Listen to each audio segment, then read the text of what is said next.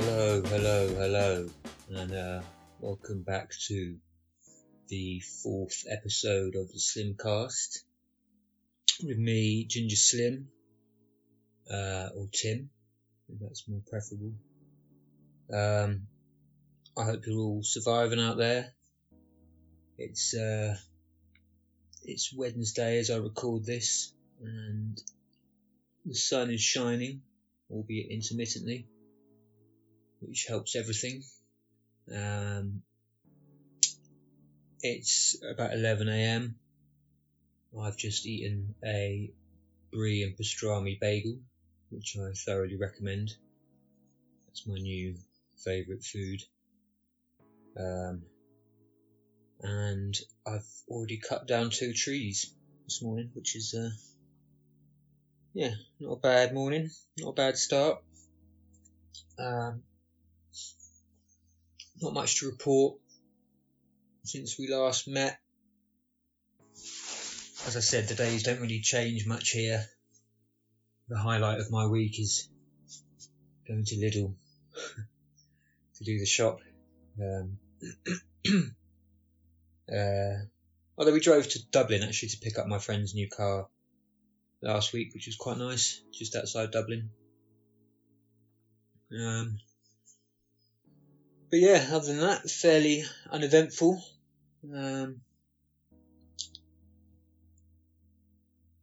know last week I said that I was going to talk to you about some past events in my life in this episode, which I think should be quite entertaining, but in the interim I've discovered that it's Mental Health Awareness Week,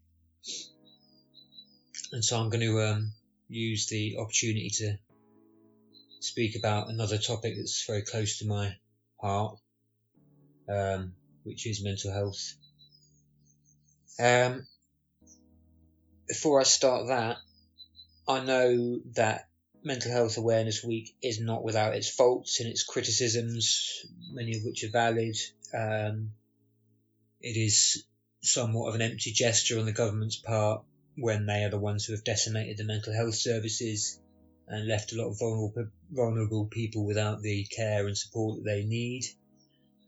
And I know that at the moment that's more apparent than ever as we've come out of lockdown and people are dealing with the horrors of COVID on top of their usual mental anguish. I am aware of that, but I am also a firm believer in taking every opportunity to speak up about mental health, and as people who follow me and who know me will already know, I do not limit these conversations to periods like this. I speak openly about my own struggles and my own journey, and have done for the last few years. But if more people are talking about it now, then that's as good as opportunity as any to join in the conversation. And just to remind people that they're not alone, and that they're definitely not alone in their suffering. And again, to use the opportunity to tell the government to sort it out and to, get on with the fucking work that needs to be done to rectify the situation they've put us in, which is a dire one when it comes to, most health services are struggling, but mental health in particular has seen its services decimated over the years, especially under Tory rule. So yeah, I am well aware of that, but I just wanted to address that at the beginning before I started. And also I will say that this is a very personal take, as with most of these podcasts. My reflections will be personal ones. They will delve into personal experiences I've had, same as the hip hop one did, same as the books one did. Because I don't consider myself an expert on any of these things, and I'm not in a position to give anyone,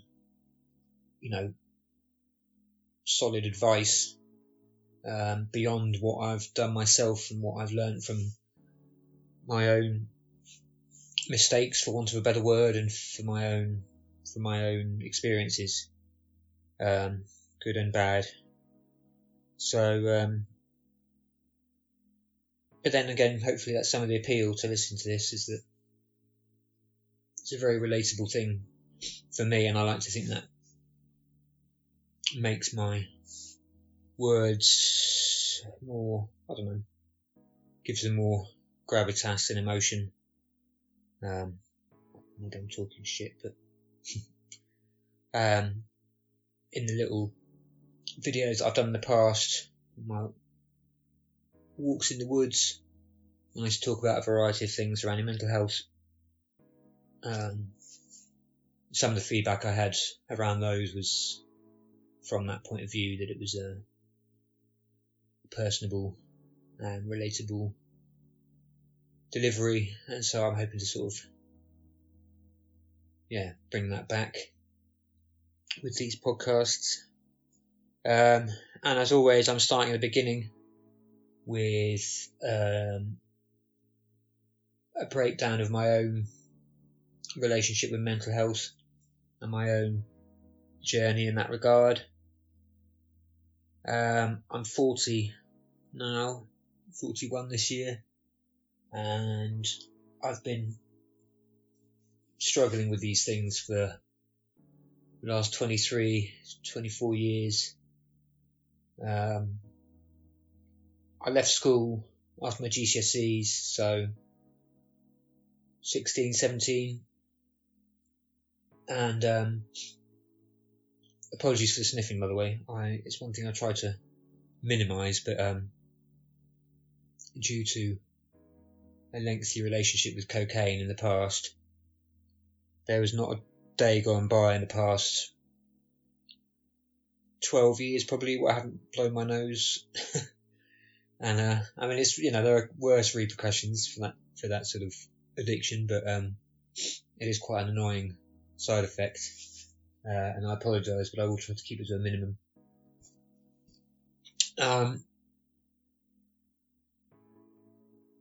But I left school after my GCSEs. I was promised a job. I wasn't very fond of education. I did alright in my GCSEs, but I was very much eager to get away from school. And I was promised a job in the Saturday job that I had. I promised a full-time job, which then failed to materialise after I quit school, much to the horror of my mum and dad. And then I was sort of in a position where I was, abandoned, it felt like.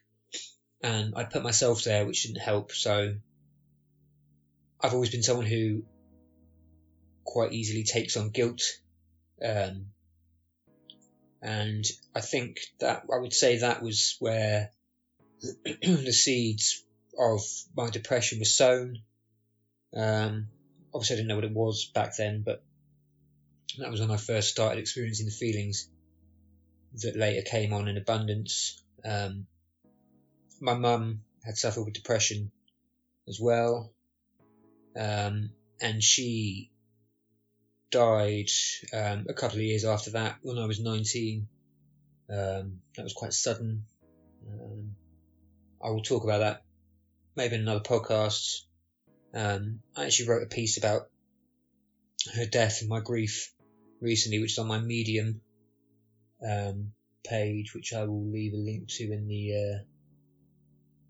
the notes for this episode. If you want to read that, it's quite a very personal account of what happened, and it's quite detailed and honest, brutally honest in parts. So, read it if you can manage to read those things, and if you can't, then just give it a wide berth for now. But my mum died when I was 19, and she'd raised me on her own until I was 8 or 9, so we were very close. She was very protective of me, and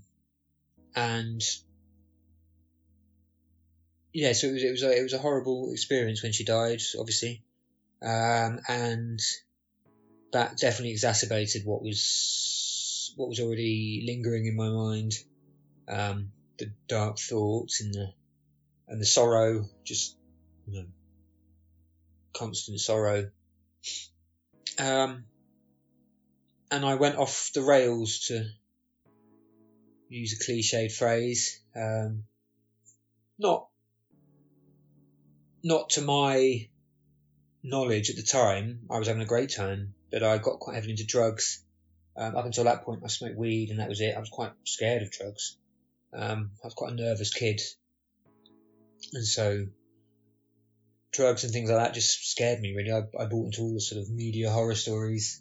And then my friends started taking ecstasy, and it seemed like a very fun thing to try, and I definitely got the sort of attitude that I was, you only live once, and life is too short, and blah, blah, blah. So, yeah, I got into ecstasy quite heavily. And as I've now learned, through repeated episodes like that, I have a very addictive nature. I think I've mentioned that in the past. So I'm just having some coffee. And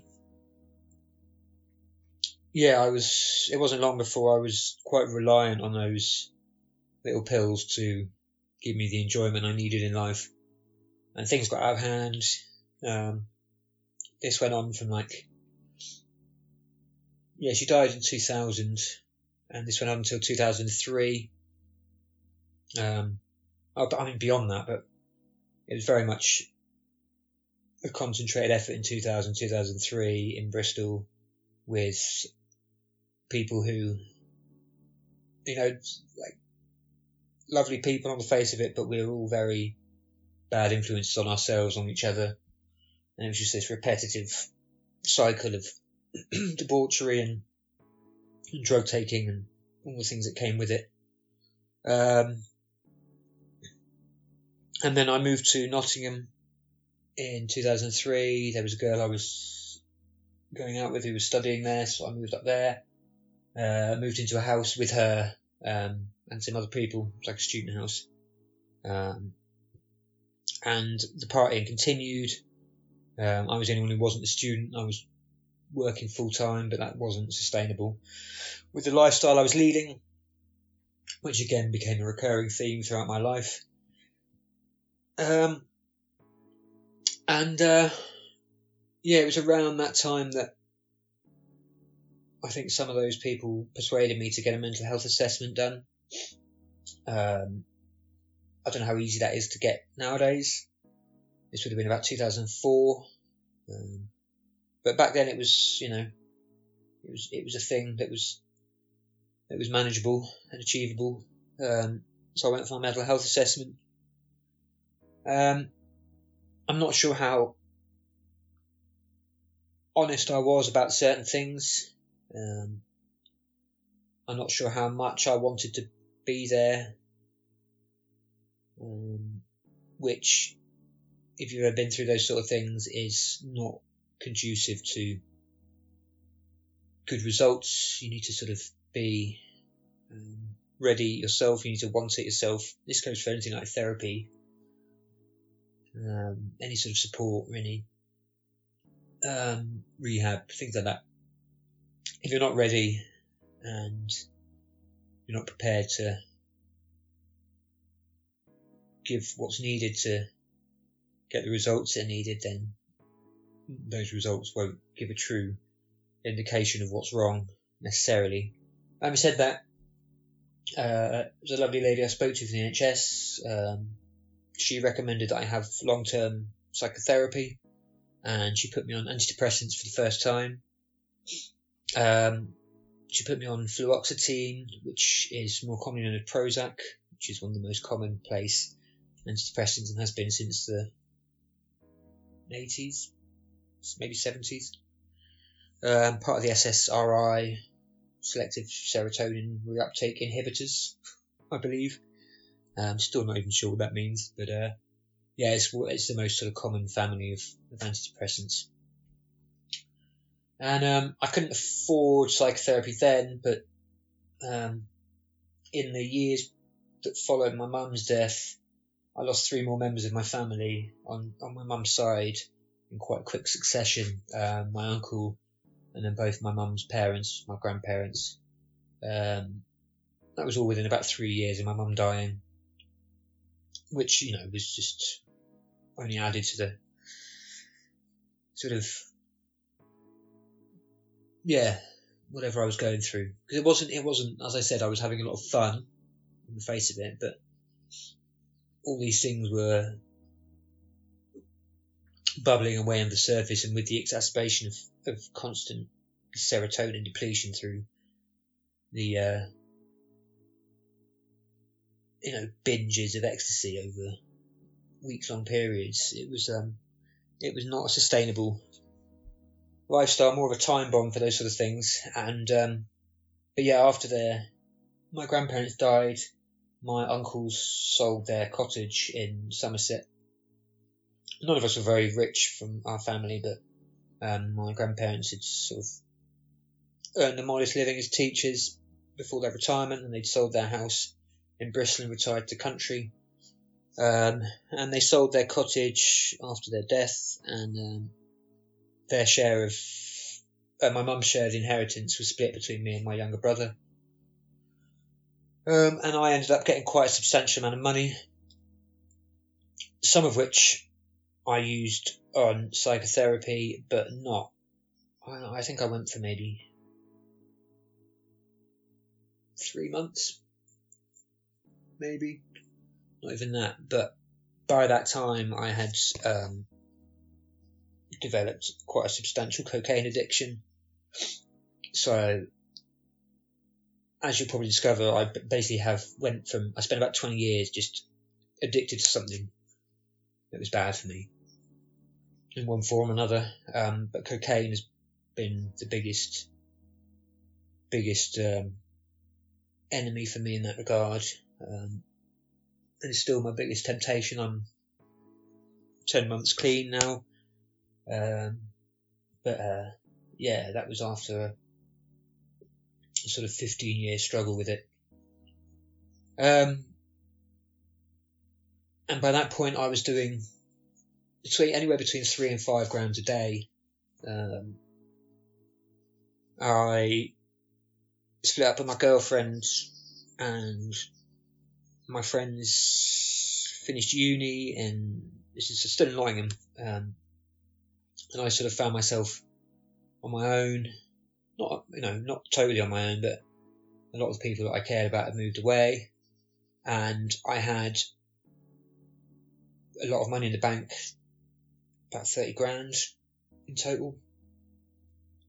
And I grew up poor, and I'd never had that much money in my life, never seen that much money in my life. And it just seemed like an endless amount, which of course is absolute bullshit. But I very quickly, I found a very good dealer at the time, and cocaine was a lot cheaper back then. I used to get an 8 for like 120 quid. It's 3.5 grams, which nowadays would cost you, I don't know, at least twice that. And I was probably getting one of them a day, sometimes more. And it was sort of a party lifestyle for a small fraction of that time. And by the end, I was sort of doing lines on my own in my room at 6 a.m. Somehow holding down a full-time job at the time for a well-known energy company. And doing lines in the toilet on my break, not just constantly going to the toilet. I got found out by my boss. Luckily, my boss was a friend. But all this was having a very damaging effect on me. I tried to have psychotherapy, but this was while I was dealing with this cocaine addiction, and it made me lie to her, my therapist, about what I was doing in terms of my drug use. She obviously wanted me to stop, and would say I'd stopped and was still doing lines in the toilet before I came into the session, and excusing myself halfway through to go and do more. And it was just a constant strain on my brain and on every sort of facet of my life, because addiction does make you lie and deceive yourself as well as other people around you. And so my point is, it did me no good at all. I don't think. If anything, it did me a lot of harm, because it sort of opened up traumas that I'd been unwilling to confront, like the death of my mum, how my mum was as a mother, and very touchy subjects which I ripped open and then quit therapy. So they were just like open wounds then. And the drug taking, it was all having this horrible, damaging, detrimental effect on my mental health. And so I moved to London. That was often my answer for these things. I think I'd run out of money by that point. I remember cashing my last check, 10 grand, cashing it because I wanted to buy more drugs, and thinking, right, you've got to make this last, and this is ridiculous. And then it was gone, and I owed people money, and yeah, it was all very, very stupid. But I met a girl via MySpace. This is a girl that got me into writing, actually. Moved to London, and things were happy there for a time, but we were both struggling with our own depression and anxiety, and she had her own demons that she was battling, and I had my own. It was a very codependent relationship, which is, again, not sustainable and not healthy for either party. So that went on. That would have been 2007. I moved down there, and I was there for quite a long time, 7 years. I think we were together 4 years, maybe 5. And things sort of got worse and worse. I was not doing cocaine, and I was not an addict as such, but it was still something I later dabbled in when I started hanging around with some guys in the job I got who were heavily into it, and so I started doing it again recreationally, and then doing it in work again, and just a familiar story that kept coming back round in my life. And I reached my lowest point that I've ever reached in probably 2014. Ended up sort of homeless, and I had been involved with a girl who was very, very, very ill, mentally ill, and she was. I'm not apportioning any blame on her because it wasn't her fault, but the things that I went through in that relationship were not healthy for me at all. And I was very suicidal. I'd had a sort of string of toxic relationships, and I just found myself in a very dark place, the darkest place I've been in my life, and that I've ever been in my life since. And I never want to go back there. That's the one positive thing to come out of rock bottom, and hitting rock bottom, is that you know that you never want to go back there. And I mean, again, it's slightly cliched for people to say you have to see it before you can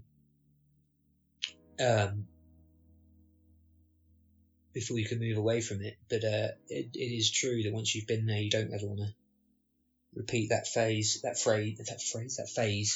again. So I ended up in a very dark place in London, and my younger brother, God bless his heart, was very much my only sort of ally. I sort of estranged myself from my family. was quite ashamed and angry, and the whole world of emotions surrounding them. Nothing, not through any sort of fault of theirs, again, just things I built up in my own head and projecting onto them. And I sort of cut myself off from my friends, and I was always asking people for money, and I was just not a very nice person to be around, and it was very difficult for people to support me and to stand by me, which at the time I found absolutely heartbreaking. And again, it used to anger me, it used to fuel the rage even more, but thinking, how can these people desert me now? But the thing with toxicity is that it's very hard for you to understand how that is affecting other people, and even to see it in yourself during the moment. And it's taken me a long time to come to terms with my own toxicity back then, especially in relationships, like my relationship with the girl that I met, that I moved to London for. At the time, I blamed her for a lot of it, and the problems she was going through, and me having to support her. But in all seriousness, I was the toxic one in that relationship. I lied to her about a lot of things, about our financial situation, about my employment situation. I covered things up from her. We were evicted 2 or 3 times, which I kept from her until the last moment. I was a very difficult person to be around, and all under the sort of pretenses of me trying to protect her from the truth. And in fact, it was just, a very damaging way of doing things. So yeah, when people say to you, or when people used to say to me, you've got to keep yourself away from negative people, and I was a negative person at that time, and I'd think, well, you can't just abandon me. But now, that's what I do. I make sure I keep myself away from toxic people and negative people, because you have to protect your own sanity. And I think that's a very important part of maintaining your mental health. Be there for them when you can, and to a degree that's manageable, but do not sacrifice your own mental health for theirs, because then you're no good to anyone. And that's something that took me a long time to learn. A lot of these things are things I took a long time to learn, as you'll hear. But yeah, I ended up in a dark place, and my younger brother was my only sort of connection to the real world. And I was sleeping on a friend's sofa. I mean, not even he was a colleague, he wasn't even really a close friend. He was kind enough to let me sleep on a sofa after I had a couple of nights on the street, but it was, nothing to be too alarmed about. But anyway, my brother finally got me to come back to Bristol. It should have been 2015, I think. And I was terrified of coming back to Bristol. It was a city full of ghosts and trauma and people I wanted to avoid for various reasons, whether I was embarrassed or afraid of them. I got myself into a lot of shit before I left with some not very nice people. People who were in prison at the time that I left, and I knew they were out now. And it was a very traumatizing thing for me to do in itself, while dealing with the trauma that I was already going through. But, I did it. I came back, I reconnected with a friend who had been a part of my old life before I left, so in hindsight, again, not my wisest choice, but I decided to move in with him, more because I didn't really have a choice, an option of where to live. I couldn't get I had a job, but I couldn't get, I had really bad credit, so, trying to get a reference, or all my landlords hated me in London, so, trying to get the references needed to rent a place through the usual channels was nigh on impossible. So he offered me a sublet in his flat. And for a while things were improving mentally, but he was also a heroin addict, and so the living conditions weren't ideal. He did a very good job of, not ever doing it in front of me. I knew he was an addict. I'd known he was an addict back in when I first met him. It was something he battled against all those years, but he was very much into it when I was living with him. I lived with him for like 2 years, I think, and yeah, again, that was a very traumatic experience in its own way, and it came with its own setbacks and letdowns and problems that had to be manoeuvred, and had its own effect on my mental health again. I wasn't something I'd never been in the past was a big drinker. I didn't drink for I didn't drink at all when I was in my 20s, I don't think. Just never appealed to me, didn't agree with it. And then I started drinking, and as I said before, my addictive nature kicked in, and I just, it's drink, it's there, it's all the time, it's everywhere, you can get it whenever you want it. So I started drinking a lot, drinking a lot of vodka, and that was, again, a coping mechanism. I got pulled into my job by my manager because people complained about alcohol on my breath. I was drinking at work.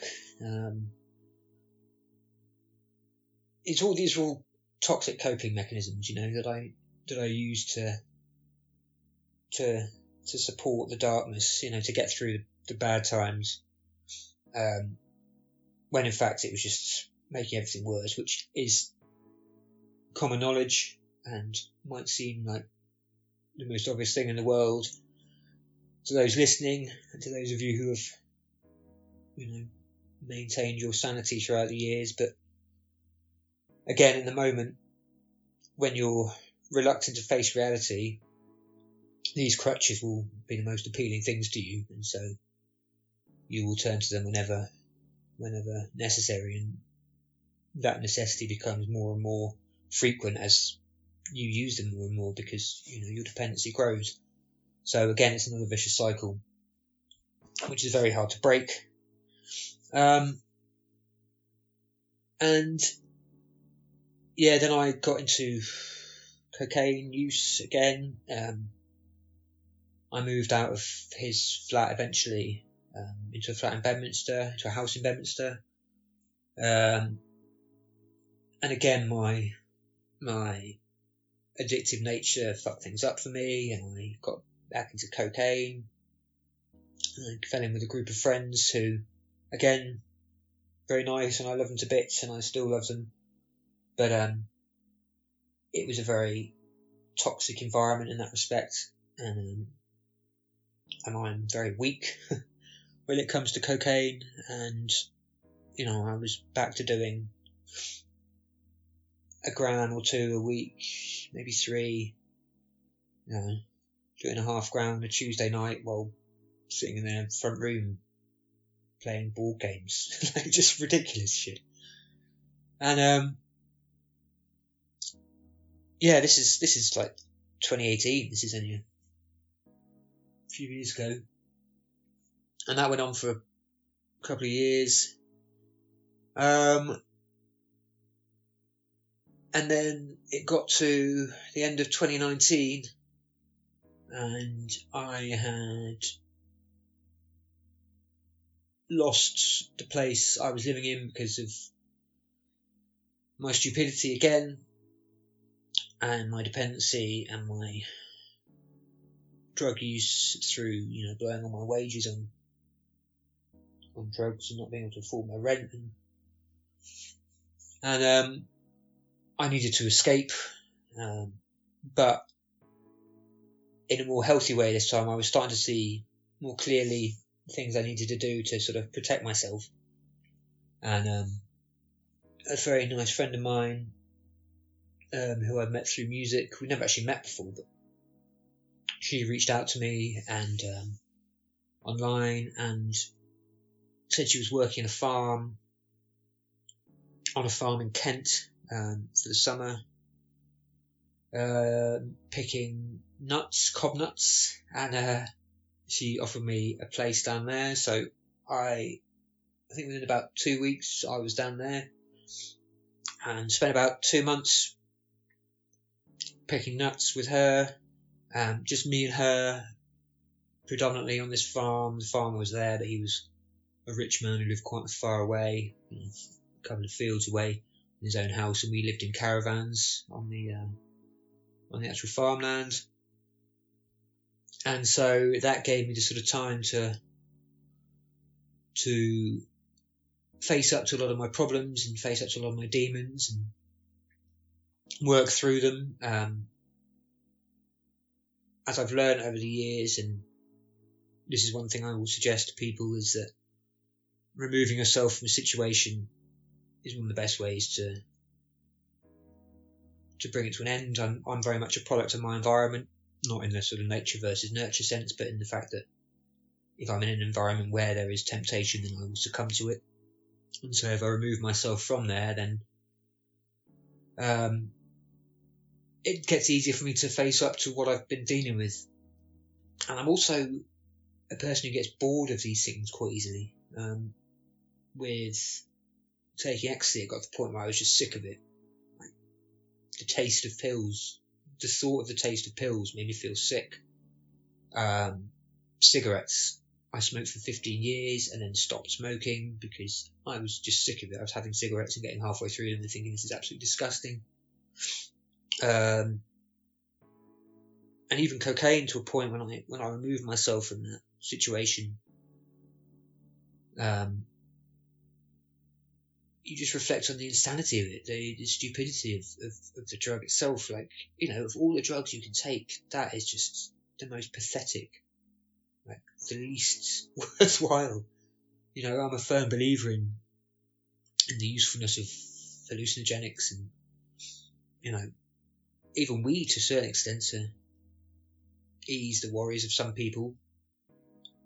Again, that doesn't work for me. I've switched to CBD bud now, which has been a great help. But yeah, it's just like a pointless drug that, fleeting high for a vast amount of money. Easily 100 quid in an evening gone. And for what? To feel slightly more confident. Which is, great. But it ultimately turns you into a bit of a prick. As I'm sure any of you who have spent time with cokeheads will recognise, or even of yourselves from your own experiences with the drug. But yeah, it's definitely not a worthwhile pastime to be pursuing. And when you remove yourself from its clutches and reflect on what it actually does for you and how it makes you feel, it's a very stupid idea, and not to mention the psychological effects of it. So yeah, that's when I started sort of trying to learn to manage my mental health better and deal with my emotions in real time, and reflect on what they mean as they happen, which is a part of mindfulness. And that was a great relief for me and a sort of epiphany. These things will again seem obvious to some of you, but I was very reluctant about seeking help, or stubborn maybe. I'm not sure what the right word is, but it was definitely something that I was not actively seeking. And so when I finally came to it, a lot of these things, I thought to myself, well, why had I not thought of this before? But again, you need to be in the right place, in the right space and time to do these things and to try to implement into your lives. And if anyone out there is suffering and is thinking, well, how do you implement these things, then I promise you there is a way, and it will come to you. And even just knowing that these methods and these practices and these solutions to a degree exist is some sort of hope I hope anyway. And so, yeah, since then I've just been doing what I can to try and minimise the pressures I put on my mental health. That's why I moved here. That's why I'm doing what I'm doing now in Ireland. Lockdown was starting to get to me, and people starting to get to me. And just England as a whole was starting to get to me politically and socially. It was just an ugly place for me at that time. I mean, it still is when I look at the news and things like that. But yeah, all those things were having an impact on me. And so I moved here. But that came with its own set of problems, which you don't see at the time, because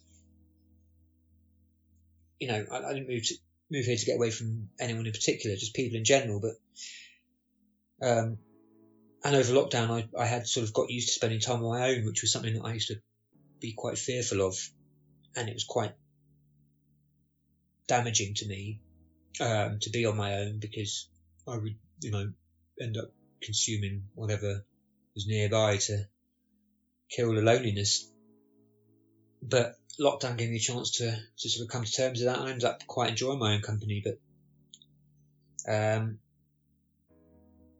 but once the option to once the option to see people was removed, as it has been here, because I'm in the middle of nowhere, it's a whole other ball game. It's the same in lockdown. People who are introverts and isolationists anyway, and like spending time on their own. At the time, at the beginning of lockdown, thought, well, this is perfect. This is heaven for me. But I think people then also realised that because the option had been taken away for them to actually see people if they wanted to, it became more of a crisis.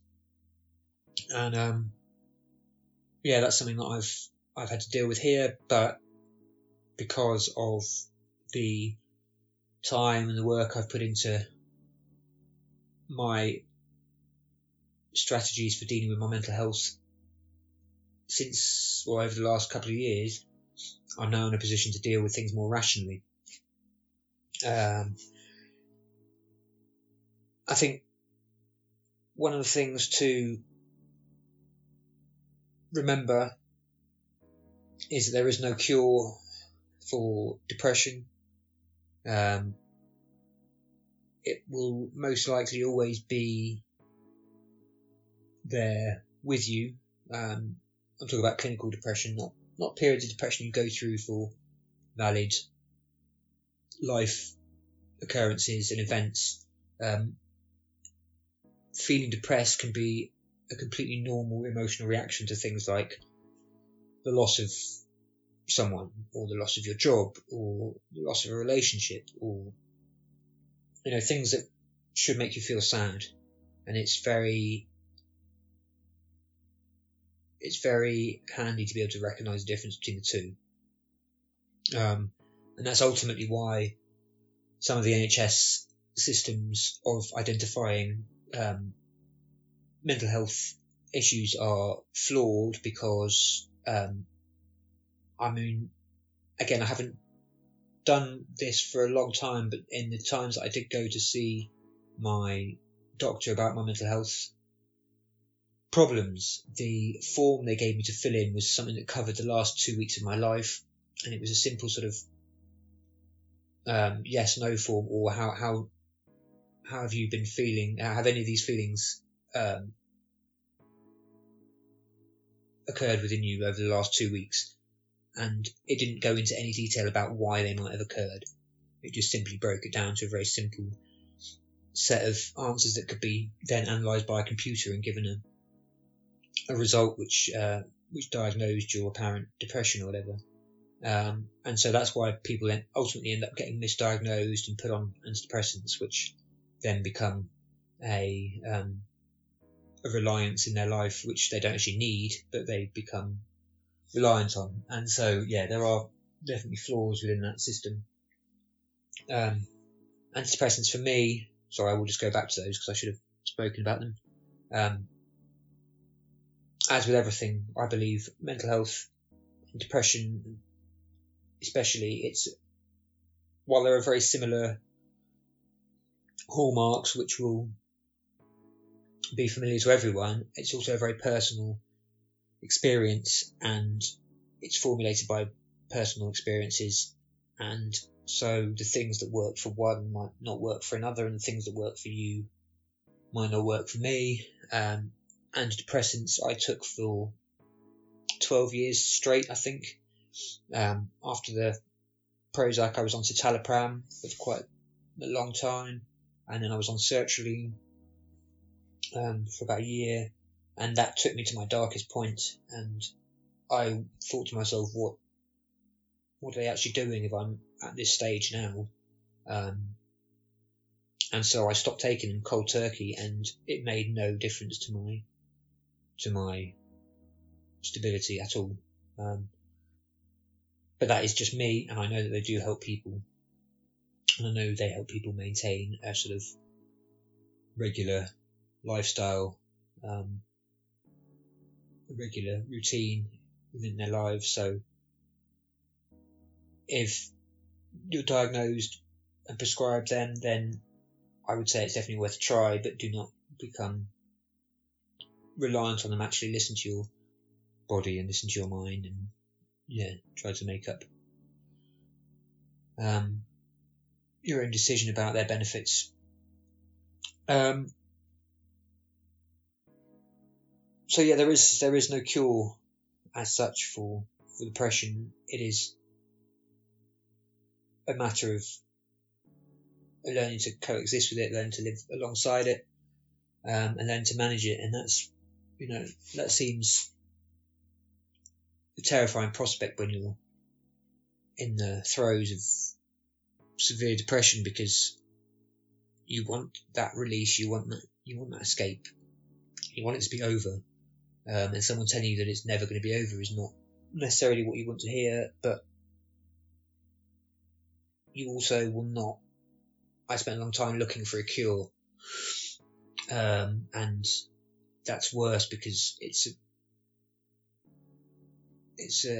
a pointless errand that is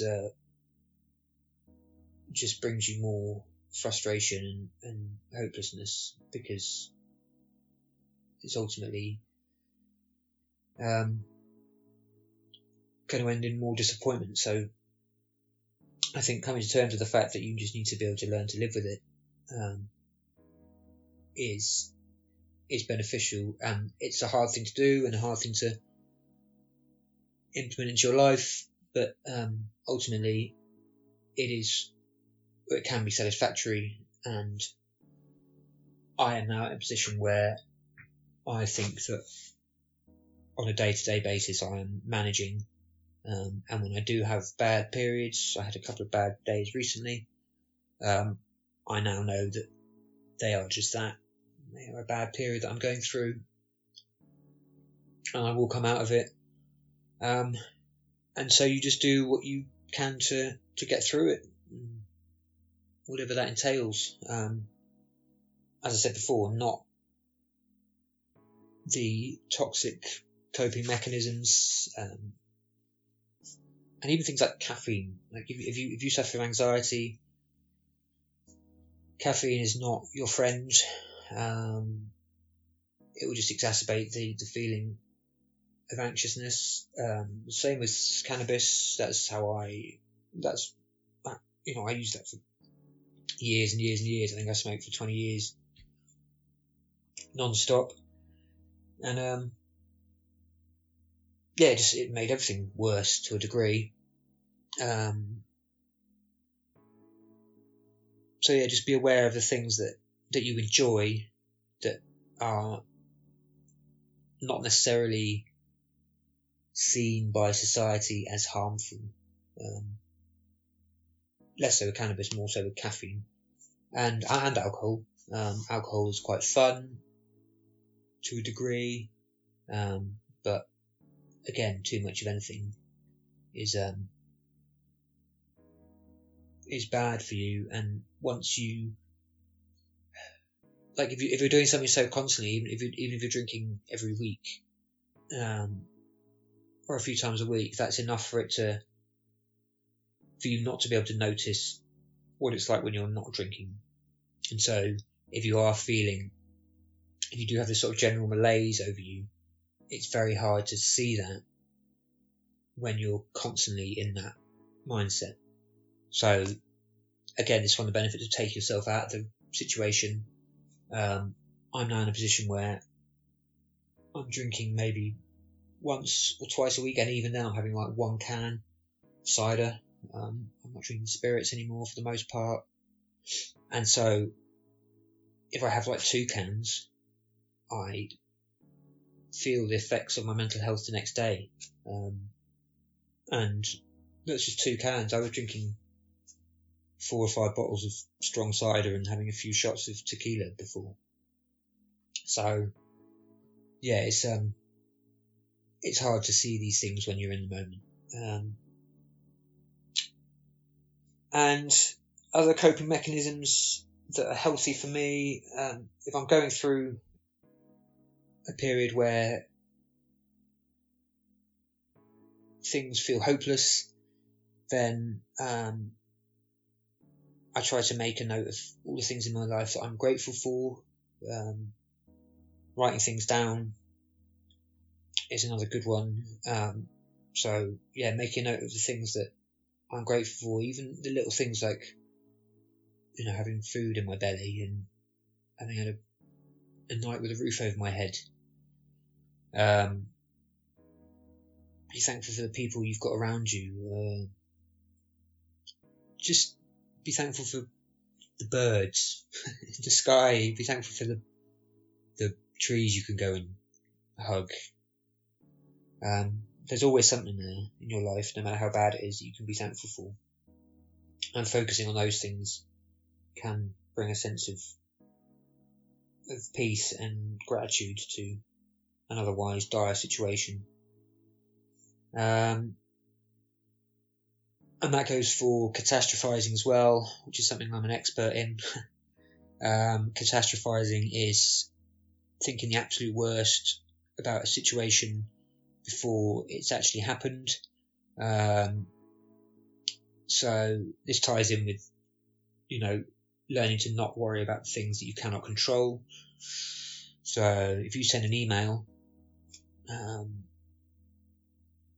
for example, which, and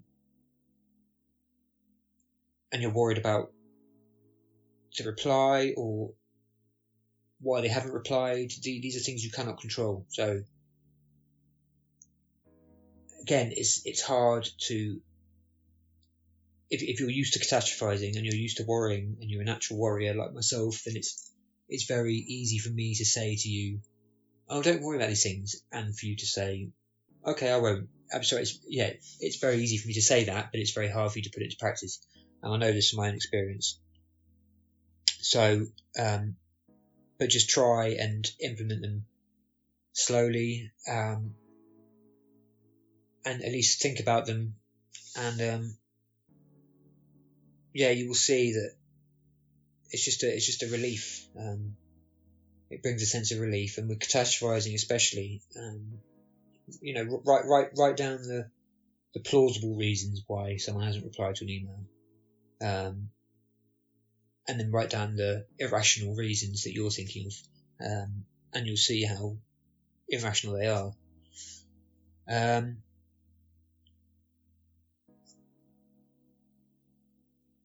And yeah, I mean, just the theme for Mental Health Awareness Week this year is connected with nature. And again, that's something I'm a big advocate for. As you will have seen in my videos that I used to do, I was always out walking and always extolling the benefits of walking amongst nature, especially.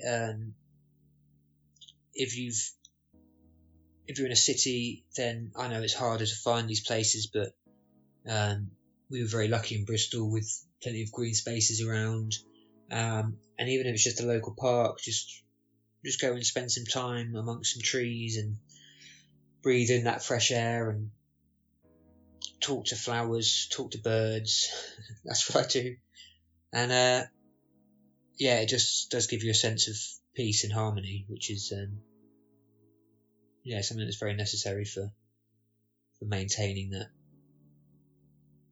inner peace. And I know this is all a bit wishy-washy, and I wish I could give you more definitive answers, and but it's still something that I'm very much getting accustomed to myself, and so I just wanted to sort of try and outline some of the things that I do to make myself feel better and to manage these day-to-day experiences. And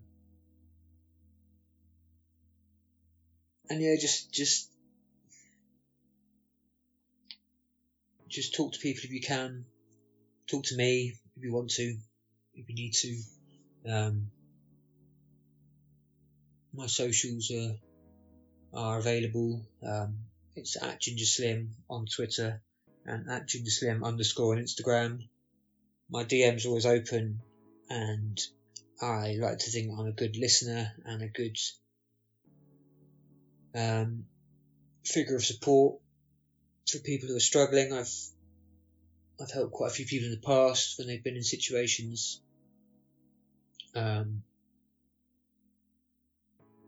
So yeah, just remember that you're not on your own. And I know it's not easy to reach out for support, so if you are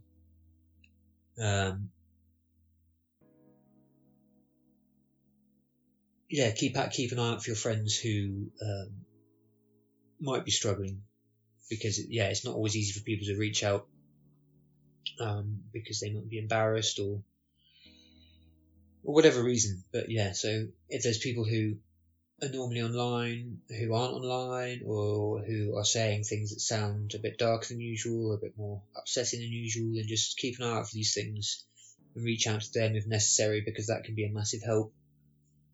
And I think that's it, really. And I just hope that you all manage to find the peace that you deserve. I know it's not an easy journey, as you've heard from my own experience, and I know that it's, we can very much be our own worst enemy a lot of the time, again, as you've heard from my own experiences. But it is possible to change things, and I am the proof of that. I would have 5 years ago, I was thinking I was I think it was all going to end soon. And I wanted it to end soon, but I've now reached a point where that's a distant memory, and those feelings are never going to return again if I have anything to do with it. And it's a constant. It's a constant work, It's a daily routine of managing these things and making sure that you're taking the care that's needed to maintain your mental balance. But it can be done, and it just gets easier as things progress in that regard. So just keep fighting, good fight, and just remember that there are people out there who care and who you can talk to, regardless if they're not, professionals that many of us desperately need. And I know this has been a bit of a a muddled talk, especially towards the end. But yeah, I hope it's given some semblance of clarity and hope to some of you, and maybe shine a light on some things that weren't as apparent before. And yeah, just look after yourselves. And I'm sure I'll be back next week, possibly with the episode I talked about last week. I'll do some planning and some plotting, and you'll see the results shortly. But yeah, take care of yourselves, and yeah, I'll speak to you soon. Peace.